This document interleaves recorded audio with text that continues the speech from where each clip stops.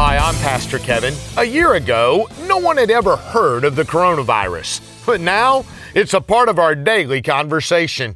The coronavirus has affected travel, business, and the world's economy. And with the debate and, quite frankly, the misinformation continuing, fear and conspiracy theories continue to spread. Now, and I in no way want to minimize the coronavirus, but I do want to remind you that there is a virus that's worse. It has killed millions. In fact, we've all been infected with it. I'm talking about the virus of sin. We all sin. But thankfully, there is a cure. Jesus Christ, death on the cross and resurrection provided the cure for sin. You've been listening to Take a Time Out with Pastor Kevin of Fincastle Baptist. Visit us at takeatimeout.org.